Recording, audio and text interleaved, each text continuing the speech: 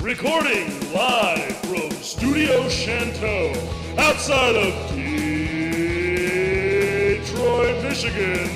You're listening to Scotty, Fraytown, and Tyler Dean, the Outside Blitz. And welcome, ladies and gentlemen, to the Outside Blitz. I am your host, the fabulous one, Scotty Fraytown, and this week was it's a little different. It's a little different. I'm kind of feeling.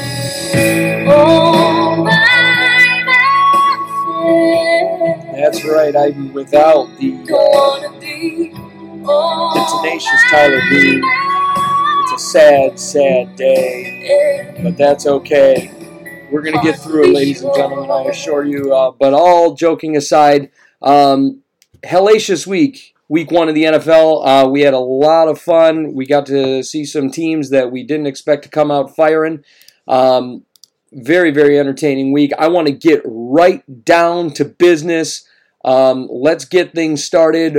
First and foremost with your scores for week one of the NFL. And here we go. 10-3, Packers versus the Bears. The Packers topped the Bears. I couldn't believe what I was seeing. It was a defensive battle. Mitchell Trubisky looks absolutely miserable in that game as the Packers squeak one out against the Bears. The Chiefs defeat the Jacksonville Jaguars definitively 14-26. Patrick Mahomes, 300 yards in the first half, really tore them apart early on. The Minnesota Vikings topped the Atlanta Falcons 28-12. The Vikings looked fantastic running the football. Dalvin Cook was an absolute monster. The Vikings put up 172 yards on the ground and beat the Falcons 28-12.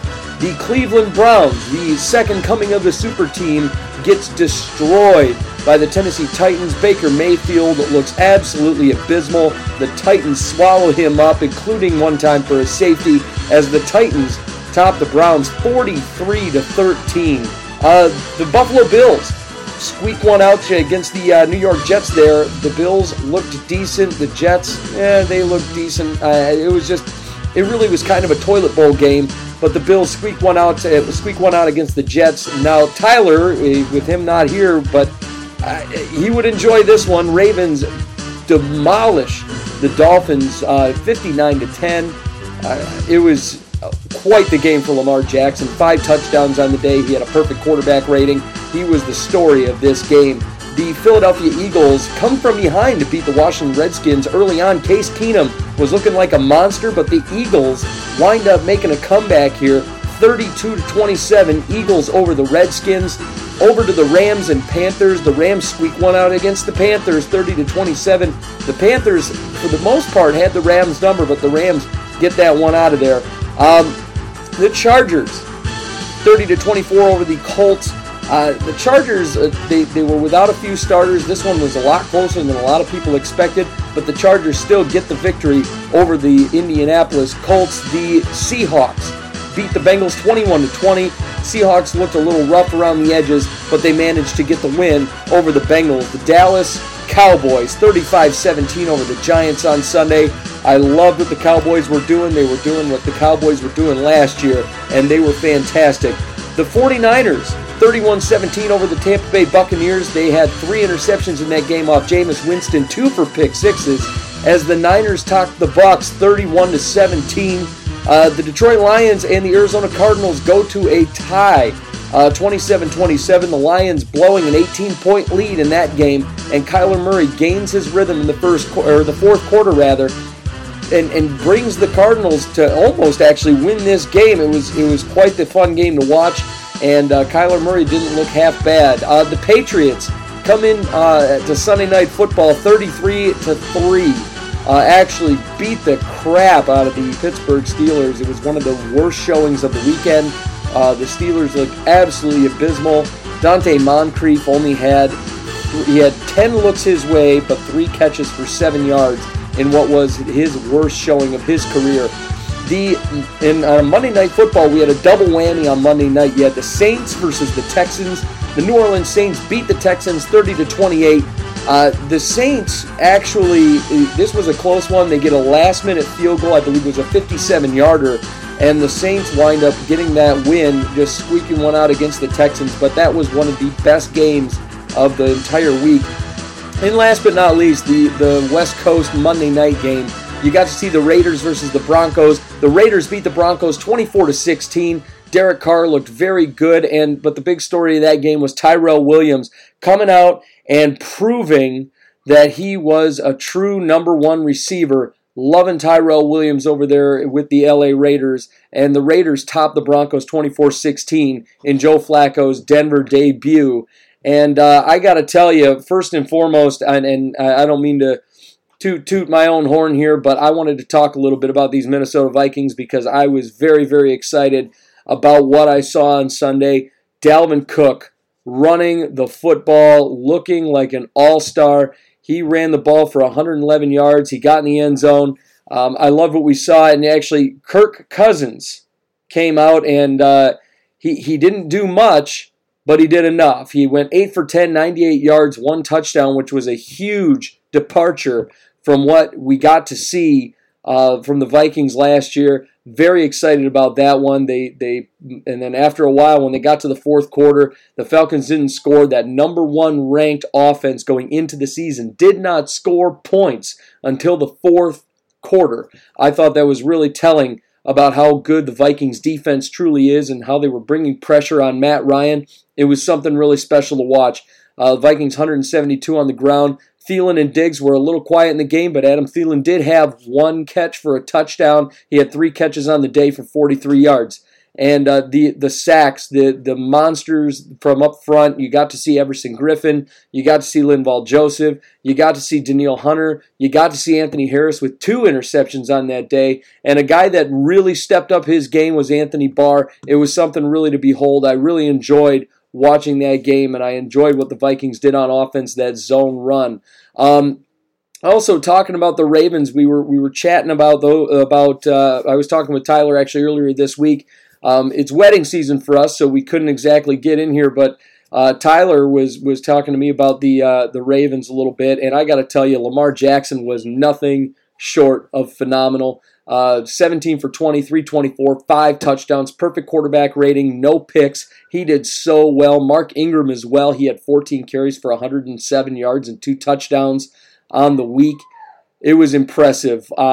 Also, really, I wanted to point out one guy that a lot of people were discounting a little bit, but I really enjoyed watching him, was Mr. Hollywood Brown, Marquise Brown. 4 receptions, 147 yards, 2 touchdowns. He did have a big 65-yarder with his legs on a little slant route. It was just something to watch. We also had Mark Andrews, 8 receptions, 108 yards and a touchdown. He was proving that he is a bell cow kind of player. So it was exciting to watch the Ravens. I understand it was the Dolphins. At the same time, very exciting to watch the Baltimore Ravens come out there and play the way that they did. I can't get over it.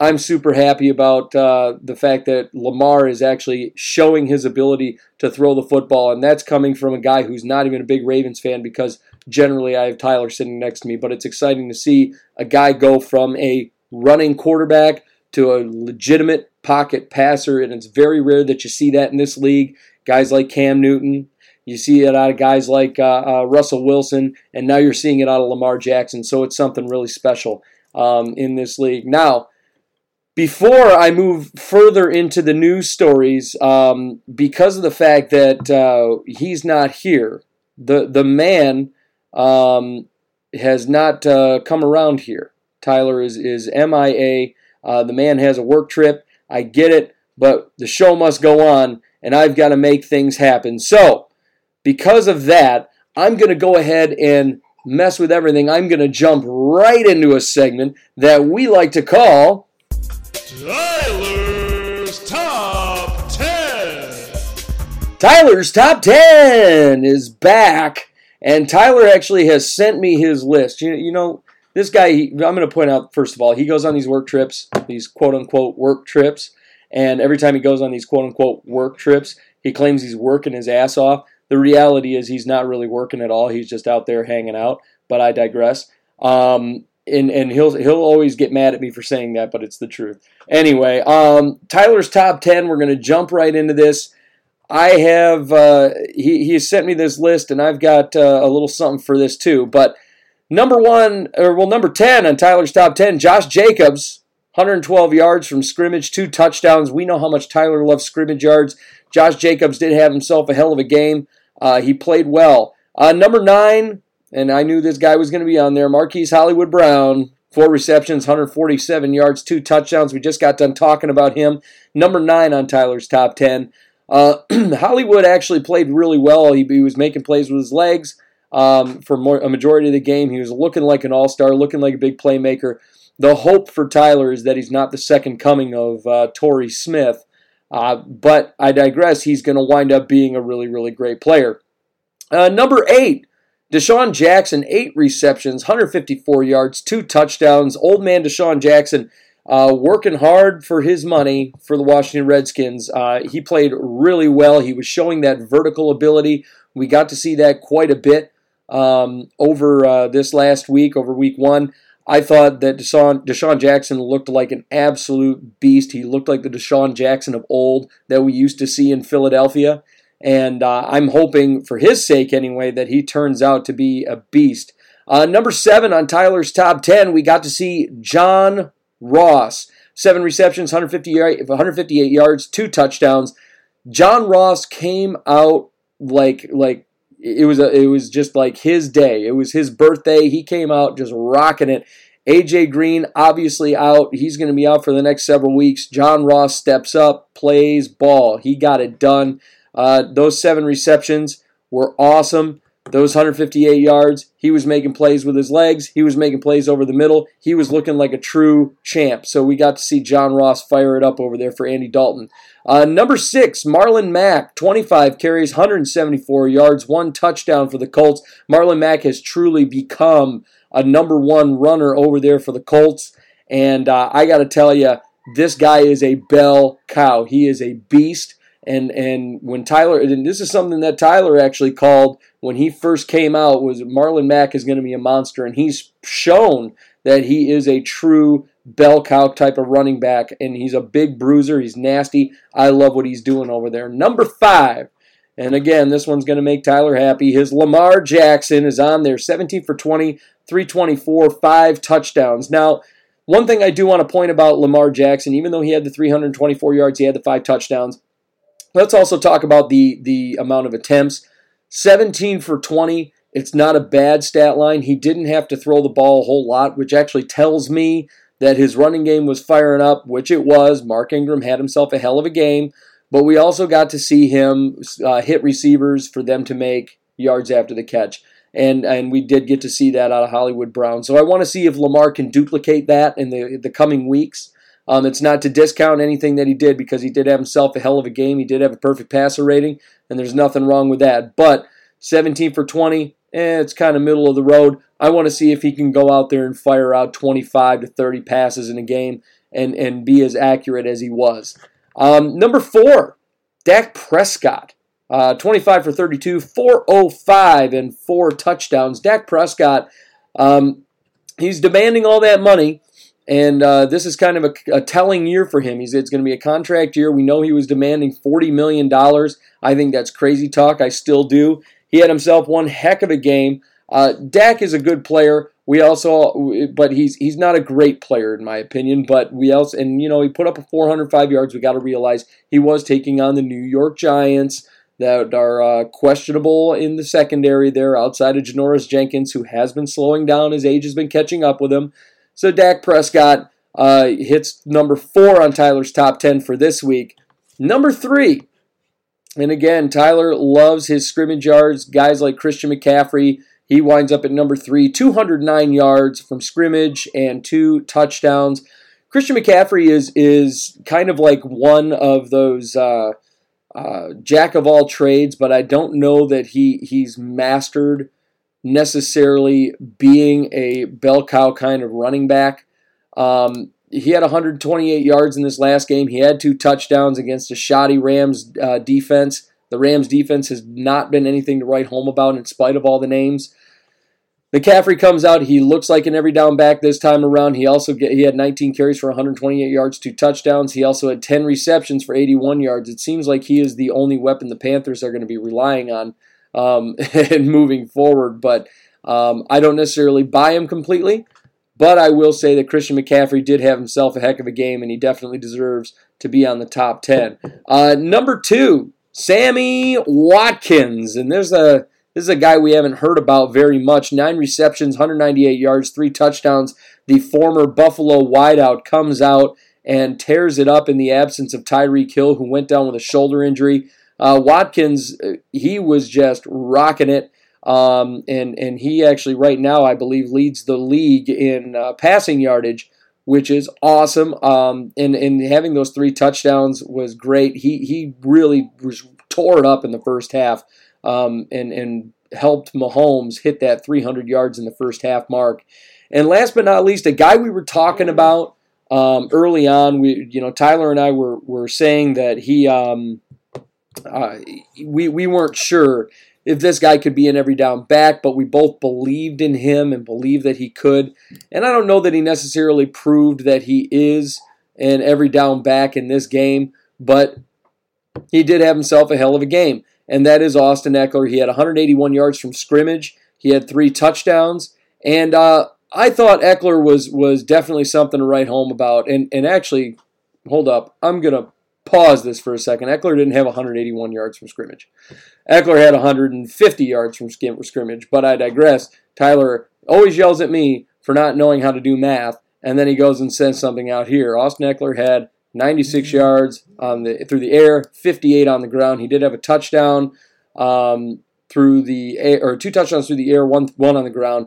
Tyler needs to learn how to do math, like he always tells me how to do, and I know he's going to be listening to this episode. So I hope that Tyler is over here understanding that Austin Eckler actually had 154 yards on the day.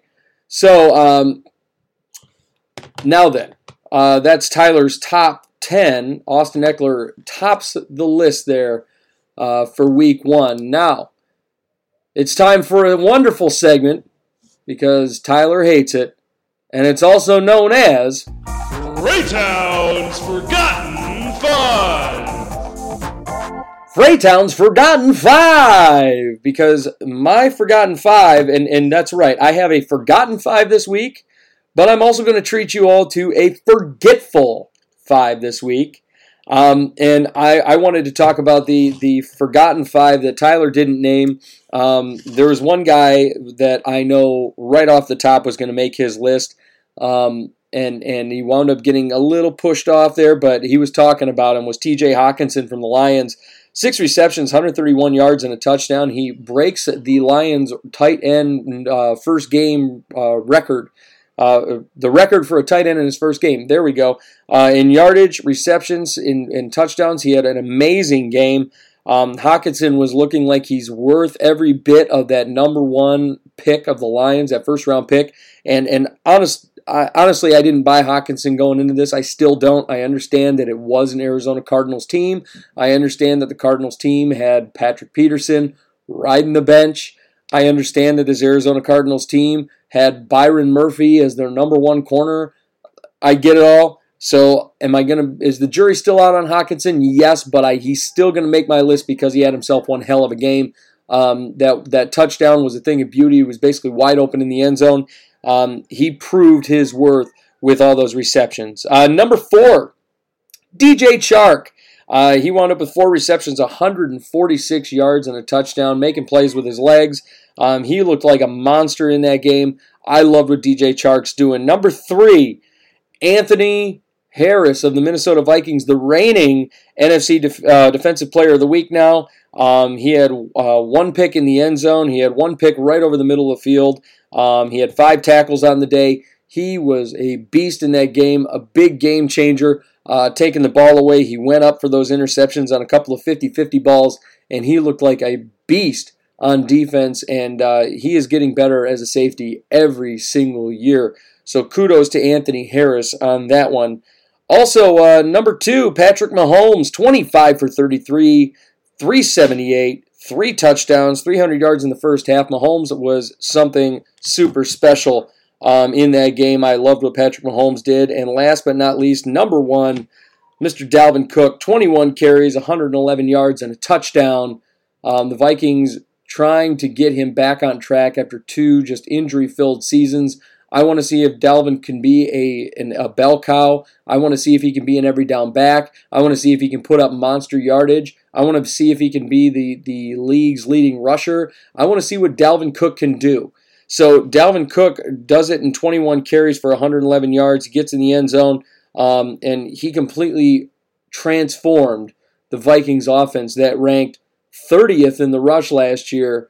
And as of this year, they're ranking, I think it's number 3. So he transforms that Vikings offense. I want to give an honorable mention in that Vikings offense talk to also Alexander Madison, who also had 49 yards on the day. Madison played very well as well, and I was impressed with him. So there's that. Now we're going to get to Fraytown's Forgetful 5, and we always go through the Forgetful 5 every season, and there's some very recurring names. Last year's champion for our show's least valuable player would be Josh Rosen. Josh Rosen showed up on this list consistently, hitting number 1 several times. Josh Rosen, to us, was the least valuable player on that list, so you can take that for what it is. However, for Fraytown's Forgetful 5, I'm going to start with number 5 being Adam Vinatieri, a guy that we don't see make this type of list very often, but Vinatieri looked rough. 1 for 3 on field goals. He had a missed extra point on the day. He came out after the game saying, I had a crappy game. And golly, he did. 1 for 3 on the field goals is not something we commonly see from Adam Vinatieri. One of the most accurate kickers that we usually hear about. So I'm surprised to see that coming from him. Number 4 goes to Sony Michel. 15 carries for 14 yards. Take that in for a minute. 15 carries for 14 yards. That is under 1 yard average. Not good. Even though the Patriots win that game, it's kind of rough. I know the Steelers kind of live and die by their front 7 on defense. That's usually the Steeler way. However, it was a good day on run defense when it comes to the Steelers. One way it wasn't good is by pass, though, and the Steelers rank as number 3. I'm putting the entire Pittsburgh Steelers team on number 3, though, blown out by the Patriots, 33-3.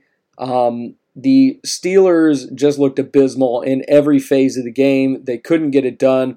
Whether or not it's the Belichick system, whether or not they just haven't practiced together enough, I mean, who knows? But by this stage of the game, you would expect more out of the Steelers and Ben Roethlisberger, and they just did not get it done. The Steelers looked abysmal in week 1, and man, oh man, they're in trouble if that's how they're going to be playing every week. Number 2 goes to a guy that we were talking about in the offseason. We were talking about him being possibly the next big thing in the NFL, and a lot of us were predicting him to be the next big thing. Number 2 goes to Baker Mayfield. 25 for 38. He had 285 yards, but he only had 1 touchdown with 3 interceptions and got blown out by the Tennessee Titans. Just absolutely destroyed. Baker Mayfield was absolutely horrible in that game. Just no pocket presence whatsoever. Wound up taking a safety in the game at one point. Just unable to get anything done. Baker Mayfield is number 2, but I don't think it can get worse than my number 1 here, Jameis Winston. Jameis Winston had 2 pick sixes, 3 interceptions total, and he had a total QBR of 7.3. I don't think I've ever heard of that being a possible QBR. I mean, maybe Nate Peterman would be on that level. But Jameis Winston looked absolutely lost against the 49ers, throwing interceptions all over the place. He looked like he didn't have a clue what in the heck was going on. And Jameis Winston absolutely fell apart against the Niners. And if I'm the Buccaneers and I'm Bruce Arians, I'm contemplating moving on from old Jameis Winston and moving into the next phase of getting a better quarterback on that football team. So with that, ladies and gentlemen, that is the the end of the Forgetful 5. That is the end of Tyler's Top 10, the Forgotten 5 from me. And we have ourselves a wonderful week getting ready to come up. We got some news around the league. But first, we're going to go ahead and take a quick break. We'll be right back after a word from our sponsors, and we'll be right back with some more NFL news right here on the Outside Blitz. At It's Your Time Massage, you get all the benefits of one of the larger massage chain parlors, but in a more intimate and personal setting. With 4 years' experience, massage therapist and owner Amanda Yatta's goal is to help people in a natural way, offering Swedish, deep tissue, pregnancy, aromatherapy, and sports massages.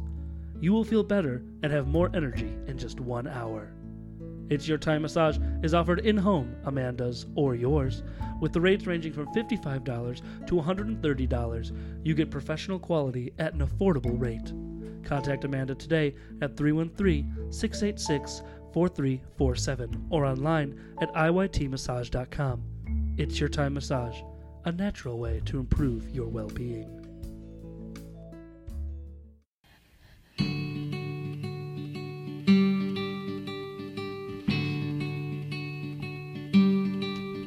I was alone. I was all by myself.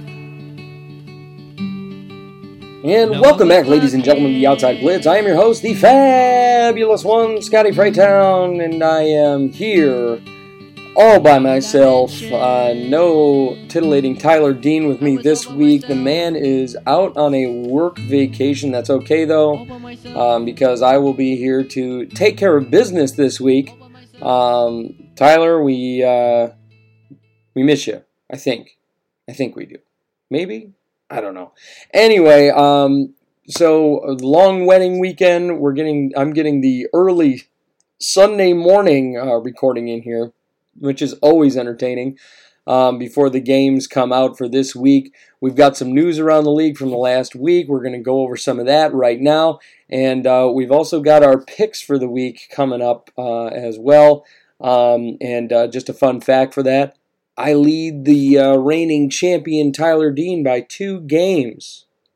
That's right. I am in the lead for the first time, I think, since we started our picks of the week. And that makes me feel very, very happy. As it stands right now, Tyler is 8-7-1, and your current leader, is 10-5-1.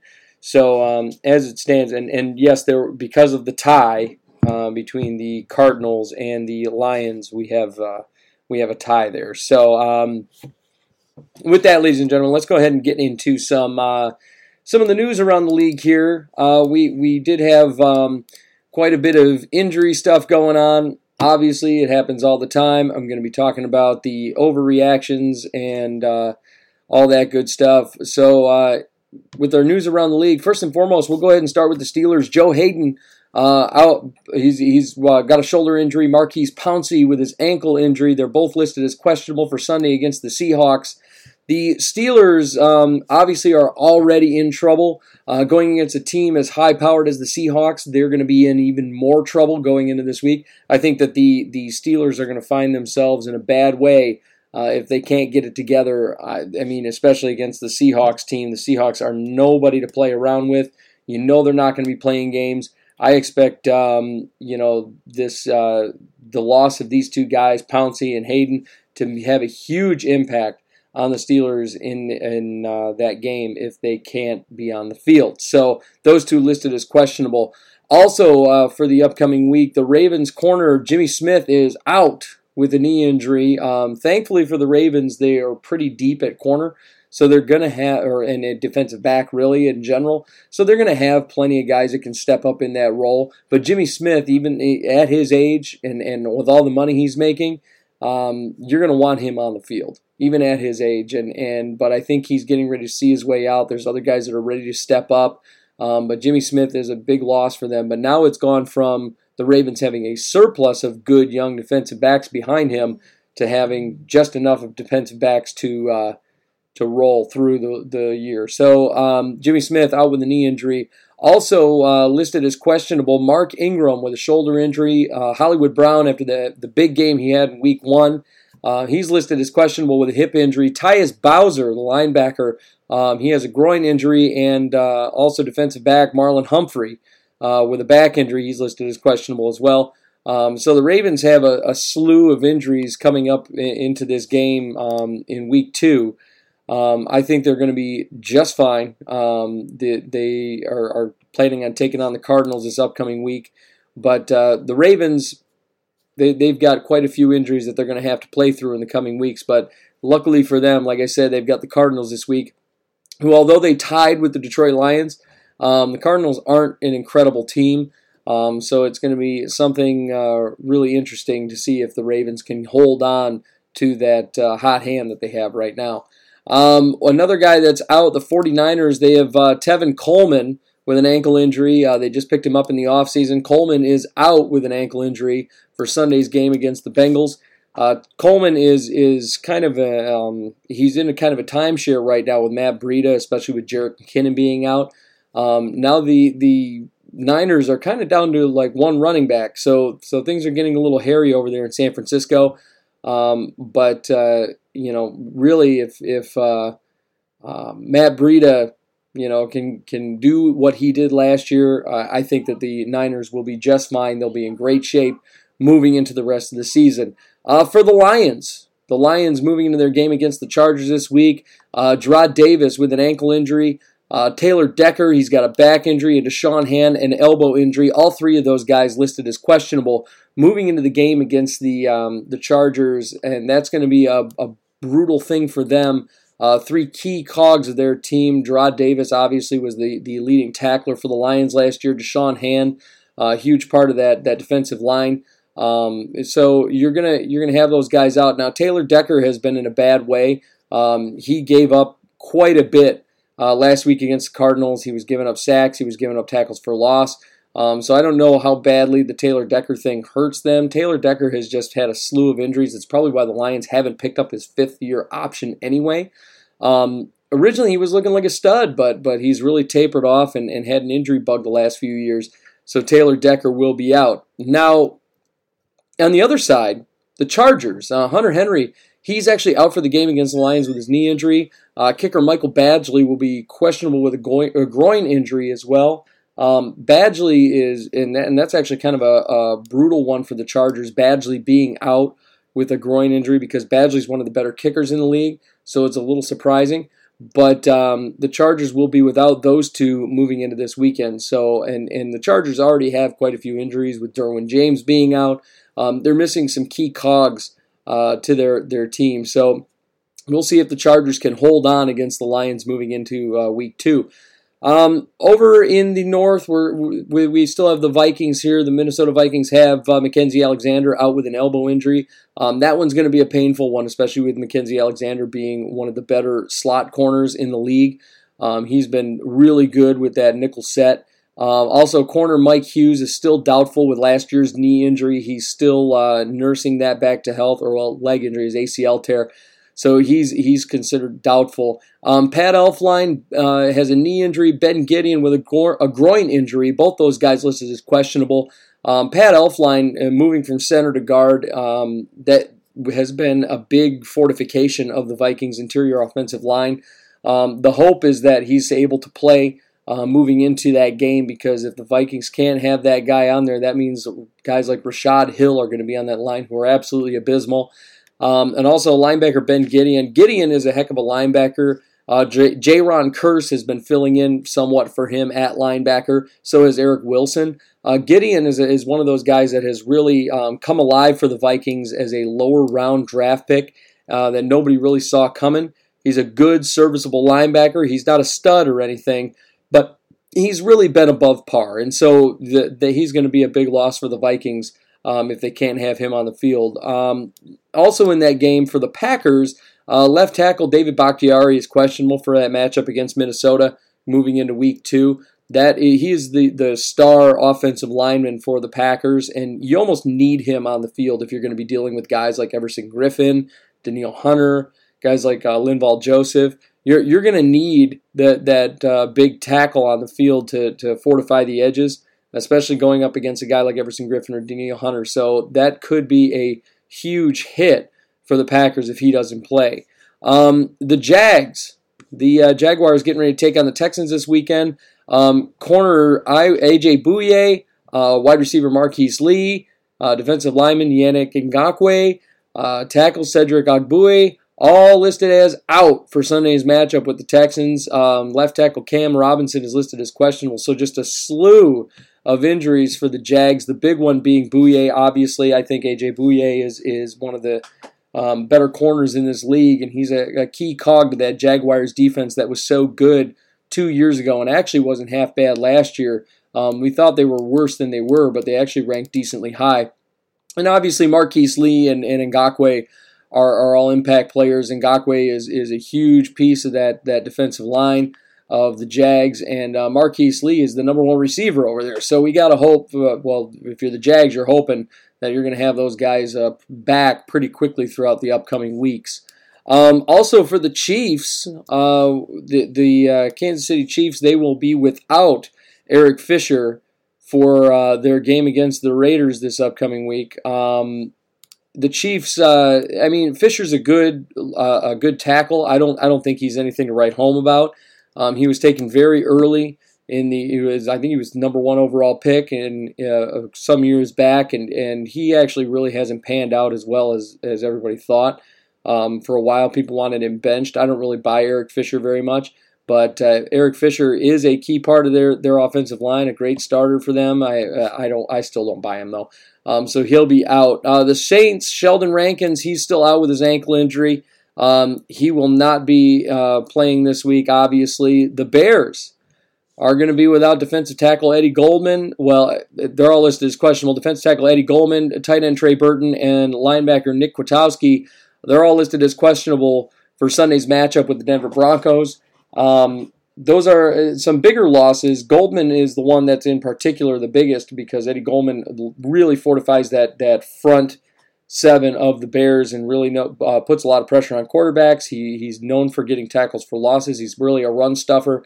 So Eddie Goldman will be the big one. Trey Burton is also kind of a safety valve for Mitchell Trubisky, which he is going to miss because Trubisky last week was absolutely horrible against the Green Bay Packers. The Broncos will have Bryce Callahan listed as questionable with a foot injury. Callahan, I believe he's their number 2 corner over there. Callahan's a good corner. He's not anything incredible, but he gets the job done. So they'll be missing him for that game. Also, the Browns guard Joel Bitonio is listed as questionable to play on Monday night against the Jets. He's got an abdomen injury. That's the big injury for the Browns. Bitonio, a team captain for them, one of the better offensive linemen in the league. So Bitonio listed as questionable with an abdomen injury. Now, we did have a few injuries go on where it was the Broncos' right tackle, Juwan James. He did suffer a knee injury on Monday Night Football. It is not a season-ending injury, though. So the Broncos will wind up getting him back at some point. But he did suffer a knee injury on Monday Night Football. It was unspecified what it was, but he will be out for a little bit, for a couple weeks. The Jets wide receiver, Quincy Enunwa, is out for the season, however, with a neck injury suffered in Week 1. So he will be out for the year. That's a huge loss for the Jets. They seem to have players dropping like flies right now. They have a ton of players just out with injuries all throughout their team. Right now, Le'Veon Bell, for example, listed as questionable for Monday Night Football against Cleveland. Big loss for them, but they've got Sam Darnold is out for Monday night against Cleveland, possibly even one more week.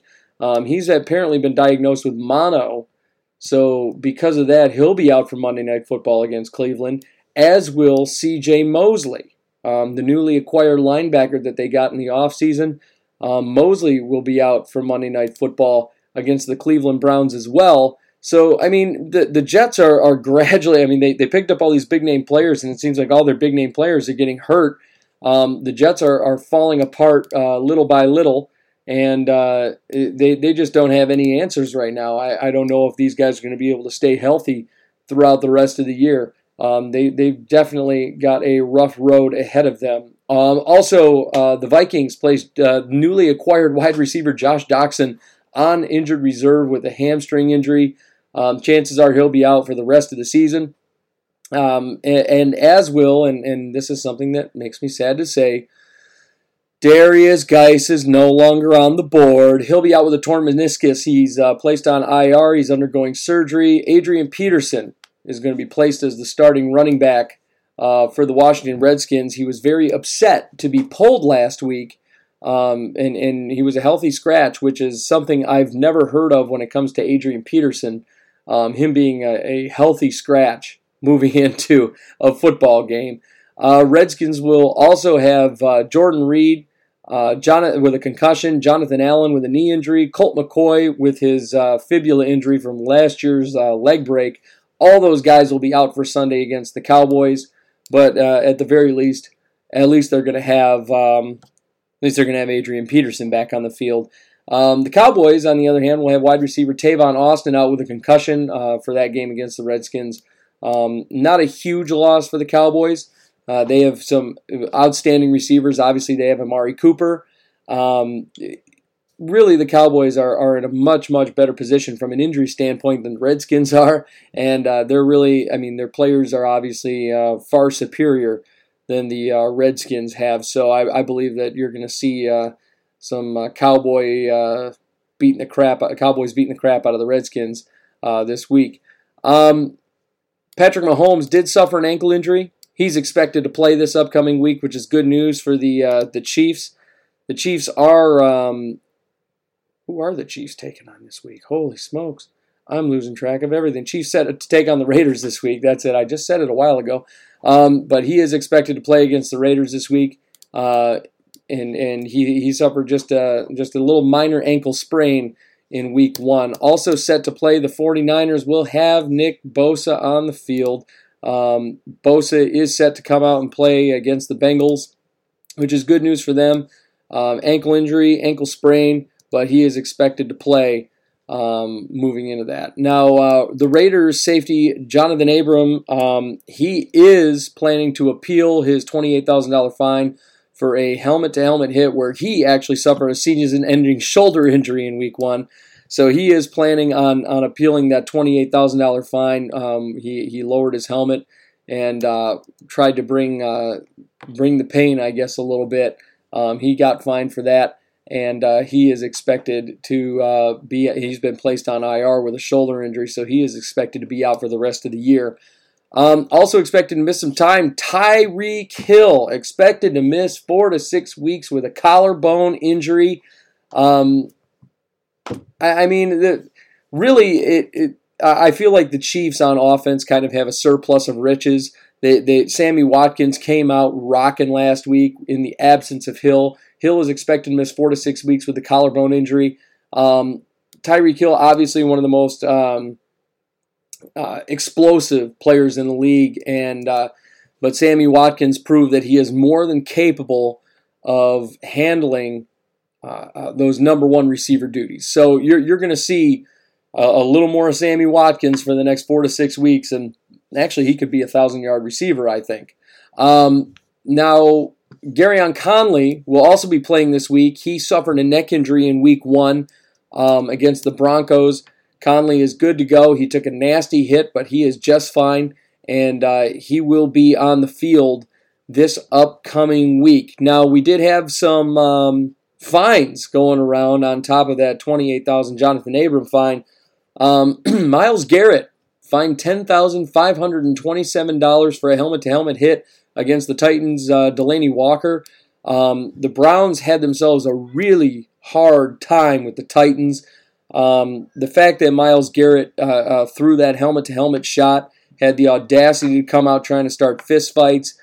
He needs to get it together. He needs to start acting like a professional. But he's been fined the $10,000. Also, the New York Jets defensive lineman Henry Anderson was fined $10,527 for a late hit against the Bills QB Josh Allen. Just a late hit on a slide. It was not okay. So he has been fined for that. Greg Robinson This is the biggest one of the week, though. Greg Robinson was actually fined $10,527 for kicking the safety Kenny Vaccaro in the head. It seemed like everybody on that Browns team was getting frustrated and acting the fool. Greg Robinson gets fined, and he also was ejected from the game for kicking Kenny Vaccaro in the head. That we haven't seen that type of stuff since Ndamukong Suh ninja kicked Matt Schaub in the nether regions. So we get to see some frustration coming from the Browns. I was worried that the Browns were going to become the second coming of Super Team, and that's what they have become thus far. They are the second coming of Super Team. Remember when the Eagles picked up Nnamdi Asomugha and all those great players, and then they fell apart? Well, that's basically what the Cleveland Browns have become at this point. Also on IR, we had the Eagles placing defensive tackle Malik Jackson. He's been placed there with a foot injury. He is set to miss the rest of the season. The Eagles are they're doing okay, but they're nothing incredible. The Eagles are losing a few key cogs there, but they're still somehow managing to get the job done. But the Philadelphia Eagles will be without Malik Jackson for the rest of the season, which is a big hit to their defensive line moving into this season. The Browns also released tight end Rico Gathers over the weekend. Poor performance on Gathers' part. He had a few catches in the preseason, but then proceeded to do nothing in week one. He really hasn't been anything to write home about, but Gathers will be gone from the Browns for the rest of the year. And he will be hitting free agency, so they have dumped him. Now, the other one we got is Corey Vedvik is his actual name. Vedvik, he gets released by the Vikings, signs with the Jets, gets released by the Jets, and then the Jets have signed kicker Sam Ficken. Vedvik is I don't understand what went on. He goes out, he rocks all these field goals for the Ravens, does a great job in preseason, great job in practice. They realize they have a possible great kicker, and they trade him away to the Vikings, and Vedvik goes out to the Vikings and misses a bunch of field goals. And I have questions from the Vikings end about how much of this is the holder and how much is Vedvik. But Sam Ficken went out and actually won a tryout.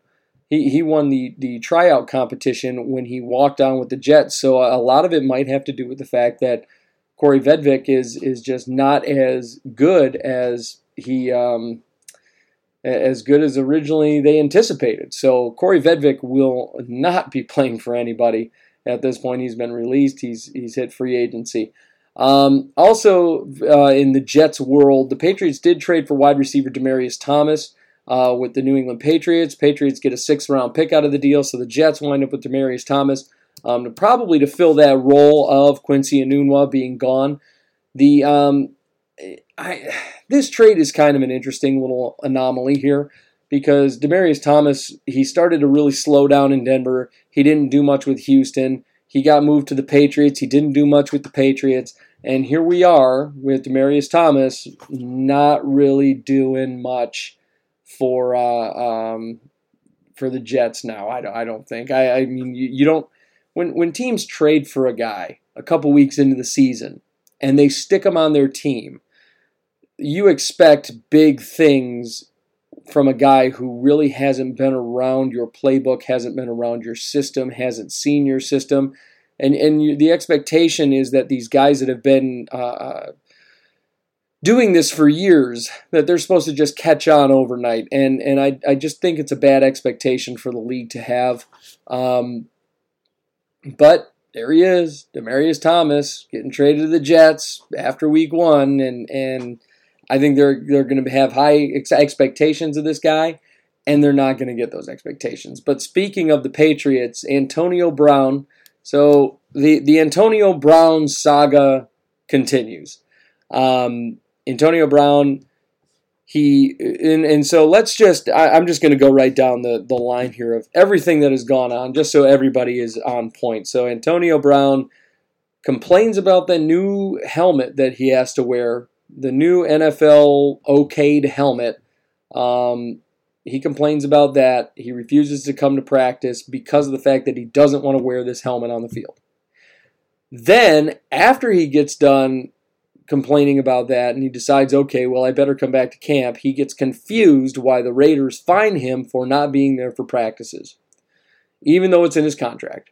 Then Antonio Brown gets mad and he goes on social media and he throws it all over social media. And then after Antonio Brown goes out and throws it all over social media about him getting fined, what does Antonio Brown do? Antonio Brown goes out and after Mike Mayock approaches him and says, hey, don't put this on social media, this is in-house stuff, Antonio Brown yells and screams at Mike Mayock, the general manager, says he's going to punch him in the face and calls him a cracker. So then after that, Mike Mayock is getting ready to suspend Antonio Brown indefinitely. Brown issues a heartfelt apology to the team and to Mike Mayock. Mike Mayock instead says, well, now we've already got an apology from you, but now I still don't want you. And he cuts his guaranteed money off in spite of the apology. Now, he does that in spite of the apology, and then Antonio Brown requests his release, gets into an argument with John Gruden, posts over the phone, post the phone conversation on Twitter of him with him and John Gruden, which is, according to California state law, illegal. And then the Raiders release him, and then the Patriots pick him up. But after he gets picked up by the Patriots, Antonio Brown then gets accused of rape, and by his his personal trainer or whoever she is. Her claim is that he raped her. I have questions about it, but this Antonio Brown saga has been too much. But I have questions about the supposed rape case. Right now it's a civil suit. I don't understand why somebody wouldn't attempt to press charges, for something like that. I mean, last I checked, raping somebody in sexual assault is still a felony. So I don't understand why Antonio Brown is not having charges pressed against him. That doesn't make any sense to me. And she's over here trying to get $75,000 is what she's asking for, which does not seem like anywhere near the amount of money that she should be asking for if she was raped apparently 3 times by Antonio Brown. Videos also emerged of the two. Actually, it looked like they had a very personal and intimate relationship, but it has gotten a little almost out of control. And when it comes to Antonio Brown, now the Patriots are going to have him on the field playing on Sunday for the first time. I guess the problem I have with this is the standards. The standards of the league, the standards of the Patriots. I understand the man is innocent until proven guilty. I get that. I understand that to me, with this lady, it looks like a cash grab. However, there have been a lot of situations where players have been suspended over pure speculation and how certain things looked. And I think not only did the Pittsburgh Steelers allow Antonio Brown to function under a different set of rules than anybody, but now than all the other players on the team. But now in this current situation, the Patriots are allowing Antonio Brown to, and the NFL really, are allowing Antonio Brown to function under a different set of rules than the NFL, the other players in the NFL, and also the other players on his football team. And we've seen that consistently throughout Antonio Brown's career, and it sets up a narrative for him that he's allowed to do whatever the heck he wants. And the NFL really eventually is going to have to make a decision here. They're going to have to make a decision about Antonio Brown. You know it's on the horizon. You know it's coming. I'm just waiting for that moment where they finally come down and say, all right, enough is enough. It's time to go. Antonio Brown is a hell of a player. He's a very he's a very physical, solid, fast receiver. He's a tremendous talent. But if Antonio Brown is not able to control himself, then people need to put an end to it. The NFL needs to put an end to it. The NFL and Roger Goodell need to put their foot down. Roger Goodell has suspended people for less. So I'm kind of concerned about what is going on with the NFL and in this whole situation. Now, also with the NFL and the NFLPA, we actually had a concussion that got suffered by Sterling Shepard. He's out for this Sunday's game due to that concussion. But in Week 1, he suffered that concussion, and he was still allowed to complete the game last week. And the Giants, I mean, I'm sure they put him through concussion protocol, but he still completed the game against the Cowboys last week. To me, the NFLPA is. I like the fact that the league is worried about the safety of all the different players, and that's really great. But the league, there needs to be something more in terms of concussion protocol, and I don't really know how you're going to. I don't really know how you're going to come to a conclusion that somebody didn't do their job correctly, and sent him out on the field, and it's almost it's almost a speculative thing. Did Dr. So and so throw him out on the field without any without a care in the world, that he just wanted to get the guy out on the field, or were the coaches in on it? I get something like that, but at the same time, I also understand that certain doctors have different opinions and professional opinions about certain things. One doctor may have thought, hey, well, he's not concussed, and then the NFL doctor said, well, yeah, he is concussed. So there's questions there. But Sterling Shepard will be out for this week in any case. But the NFLPA is going to have to look into the concussion protocol when it comes to Sterling Shepard in Week 1. Last but not least, we've got the corner, Aaron Colvin. So last week, Aaron Colvin, Week 1, he gets released by the Texans. He allowed 2 touchdowns from the Saints. Completely, screwed it up big time. He really screwed the pooch. He missed 2, easy reads that he should have been making. He gets released by the Texans after allowing the 2 touchdowns. And then he gets signed by the Redskins. He wasn't on free agency for long. Gets signed by the Redskins. I think it's a great addition to the Redskins defense. They need it. Colvin's a good player. He's a good corner. And the Texans, I think they lost a guy based on an off day, and we see this a lot in the NFL where players will have one off game and then they get let go. And the Vikings last year, Anthony Barr early on had a lot of rough games, but Anthony Barr since has turned it on. He came out firing last week. He looked like a monster. And Anthony Barr looked much better down the stretch near the end of the season, where they started using him a little more as a pass rusher. So Colvin is a good player. He had a bad night. I think a lot of times the certain teams expect a lot out of certain players, and Colvin is one of those guys that they expect a lot out of. So in this case, Aaron Colvin, he gets released, but he actually winds up in a Redskins secondary that is starting to really come together as far as the level of talent that they have back there. What with Landon Collins coming over there and Morgan and all those guys. So that they actually have some solid players over there. But one thing that the Houston Texans did do, and it was the big signing of the week, they extended their center, Nick Martin, by 3 years, $33 million. They extend him to a new deal. And really, it's a good call. And he was the most consistent lineman that they had. Really, that's the Texans. They hadn't had very many consistent offensive linemen. Watson was one of the most hurried and hit quarterbacks last year, and really this was a smart signing to try and fortify that offensive line and make sure that they have the proper protection for Deshaun Watson. The Texans, they have a real shot at doing something this season, especially judging by how closely they played the Saints last week. I want to see what the Texans can do, and I want to see if they can keep Deshaun Watson a little more clean than they did last year. So that is what is going on in Houston. And now we are moving into our predictions for the Week 3 matchups. Now Tyler has sent me his predictions for Week 3. I'm going to go through those and really I'm going to go through these games, but realistically, other than one game, Tyler and I other than one game, Tyler and I have the exact same predictions moving into week 2 here.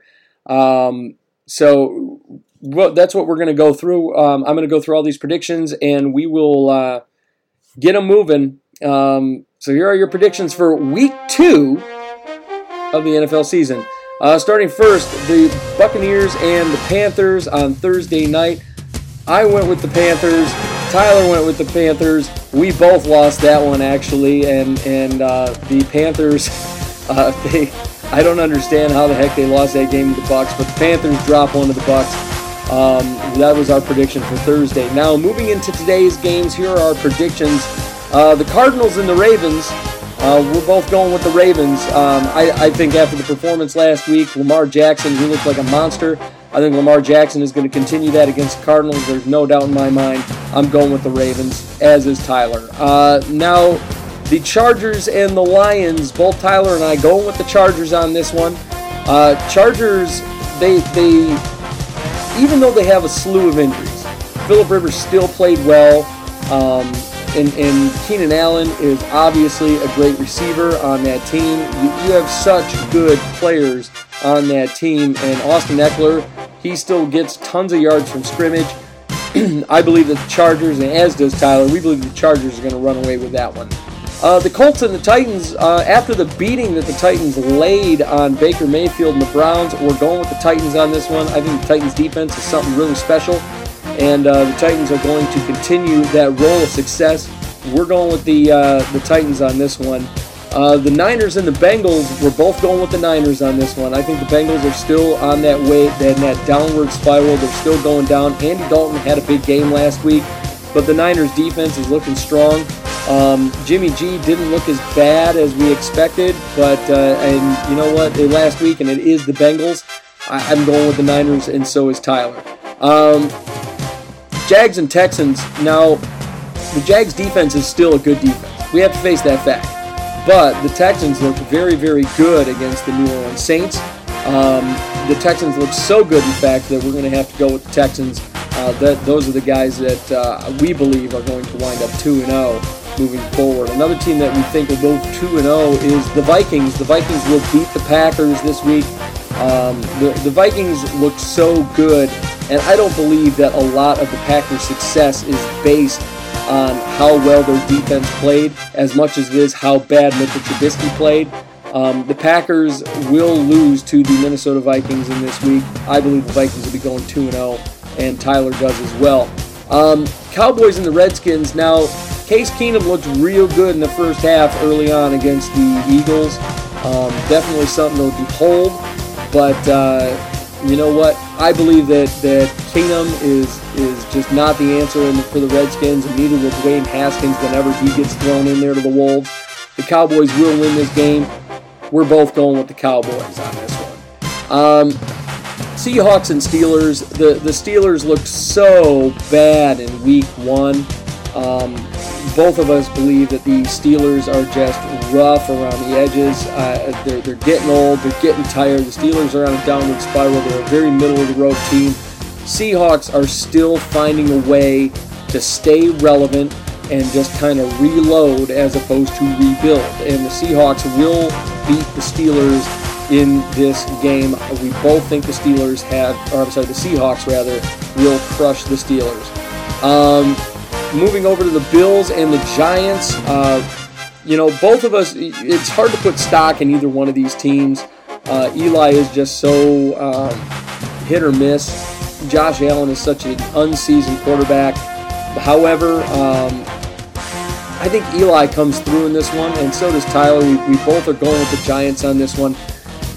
The Giants' passing attack is not the best, but it's not the worst, and I think it's much better than that Bills secondary. Even though the Bills ended up with a top defense, one of the top defenses last year, I think the Giants will be running away with this one, and Saquon's going to have himself a day. Patriots and the Dolphins, we're both going with the Patriots. Patriots, you can't tell me that the Dolphins stand a chance in this game. Miami looked abysmal. You got players requesting trades. This is just a horrible situation in Miami. They could be the next 0-16 team if they don't get it together. Patriots in this one by a huge margin. Next up, Chiefs and the Raiders. Raiders had a good showing last week against the Broncos, but the Chiefs are a much different team. I think everybody and their mother is going to be going with the Chiefs on this one. There's no reason why the Chiefs should be losing this game at all. Patrick Mahomes is playing like a man possessed. I believe that the Chiefs will run away with this one against the Raiders. The Saints and the Rams. Saints are going to be looking for redemption after that NFC title game missed call. And you know, I don't know. It's going to be tight. It's going to be a tough one. This is probably the game of the week. But I'm going to go ahead and say the Saints here will run away with this one. I don't think the Rams defense is good enough to hold up against the New Orleans Saints and Drew Brees. And Drew Brees is angry. And when Drew Brees gets mad, he wins football games. So the Saints will wind up with a win here. As for the Bears and the Broncos, we're both going with the Bears on this one. Mitchell Trubisky, as badly as he played, the Broncos did not play well on Monday Night Football against the Raiders. The Broncos' defense was abysmal. Von Miller had no tackles. Chubb, no tackles. They all played bad. The defense was bad. Joe Flacco played bad. The Broncos fell apart. The very least, at least the Browns' defense was something to really ooh and ah over. We're both going with the Bears here, and those trick plays that Matt Nagy loves to run, the Bears will beat the Broncos. Moving over to the Battle of the Birds, you got the Eagles and the Falcons. Both Tyler and I have split on this one. I'm going with the Eagles. He's going with the Falcons. The Eagles are, to me, they're the better football team. I think the Falcons looked absolutely horrible. That's their Sunday Night Football game. The Falcons looked bad against the Vikings. They couldn't get anything going. The Eagles are very strong defensively, and I think the Falcons are going to crumble in the same way that they did against the Vikings because the Eagles run a very similar type of defense. They like to blitz the quarterback. They like to hit the quarterback. They like to rush the quarterback, and Matt Ryan looked all kinds of flustered last week in Week 1. I think you're going to see the Eagles trounce the Falcons. Now on Tyler's end, Tyler believes that the Falcons have that number one offense, and they're going to that they were touting moving into the season, and that they're going to rip the Eagles apart. Now I understand the Eagles don't have defensive tackle Malik Jackson. I get that, but without Malik Jackson, even then, I think that the Eagles are going to rock it. I think Carson Wentz is too good. I'm calling for the Eagles. Tyler's calling for the Falcons. And last but not least, Monday Night Football tomorrow night, it's going to be the Browns and the Jets. The Jets have so many players out. We're both going with the Browns here. The Browns had such a bad Week 1. If you can't beat the injury-riddled New York Jets, there's a problem there. Baker Mayfield needs to start getting it together. Freddie Kitchens over there needs to start getting it together. Both Tyler and I going with the Browns over the Jets. And those are your predictions for Week 2 of the NFL. Now, I understand this episode's a little shorter, folks. I thank you guys for listening. I know there's not any of that wild banter that Tyler and I usually have, but we had to get something in here for you guys, and we wanted to give you something really to talk about. So that is all we got for this show.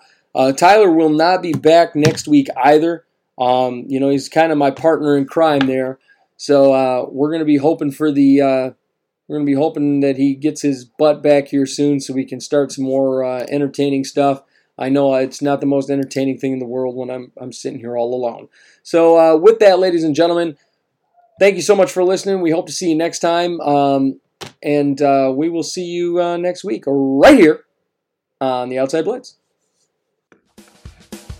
Join us soon on the Outside Blitz, and be sure to follow on Facebook at facebook.com/The Outside Blitz, and feel free to email us questions at theoutsideblitz@gmail.com.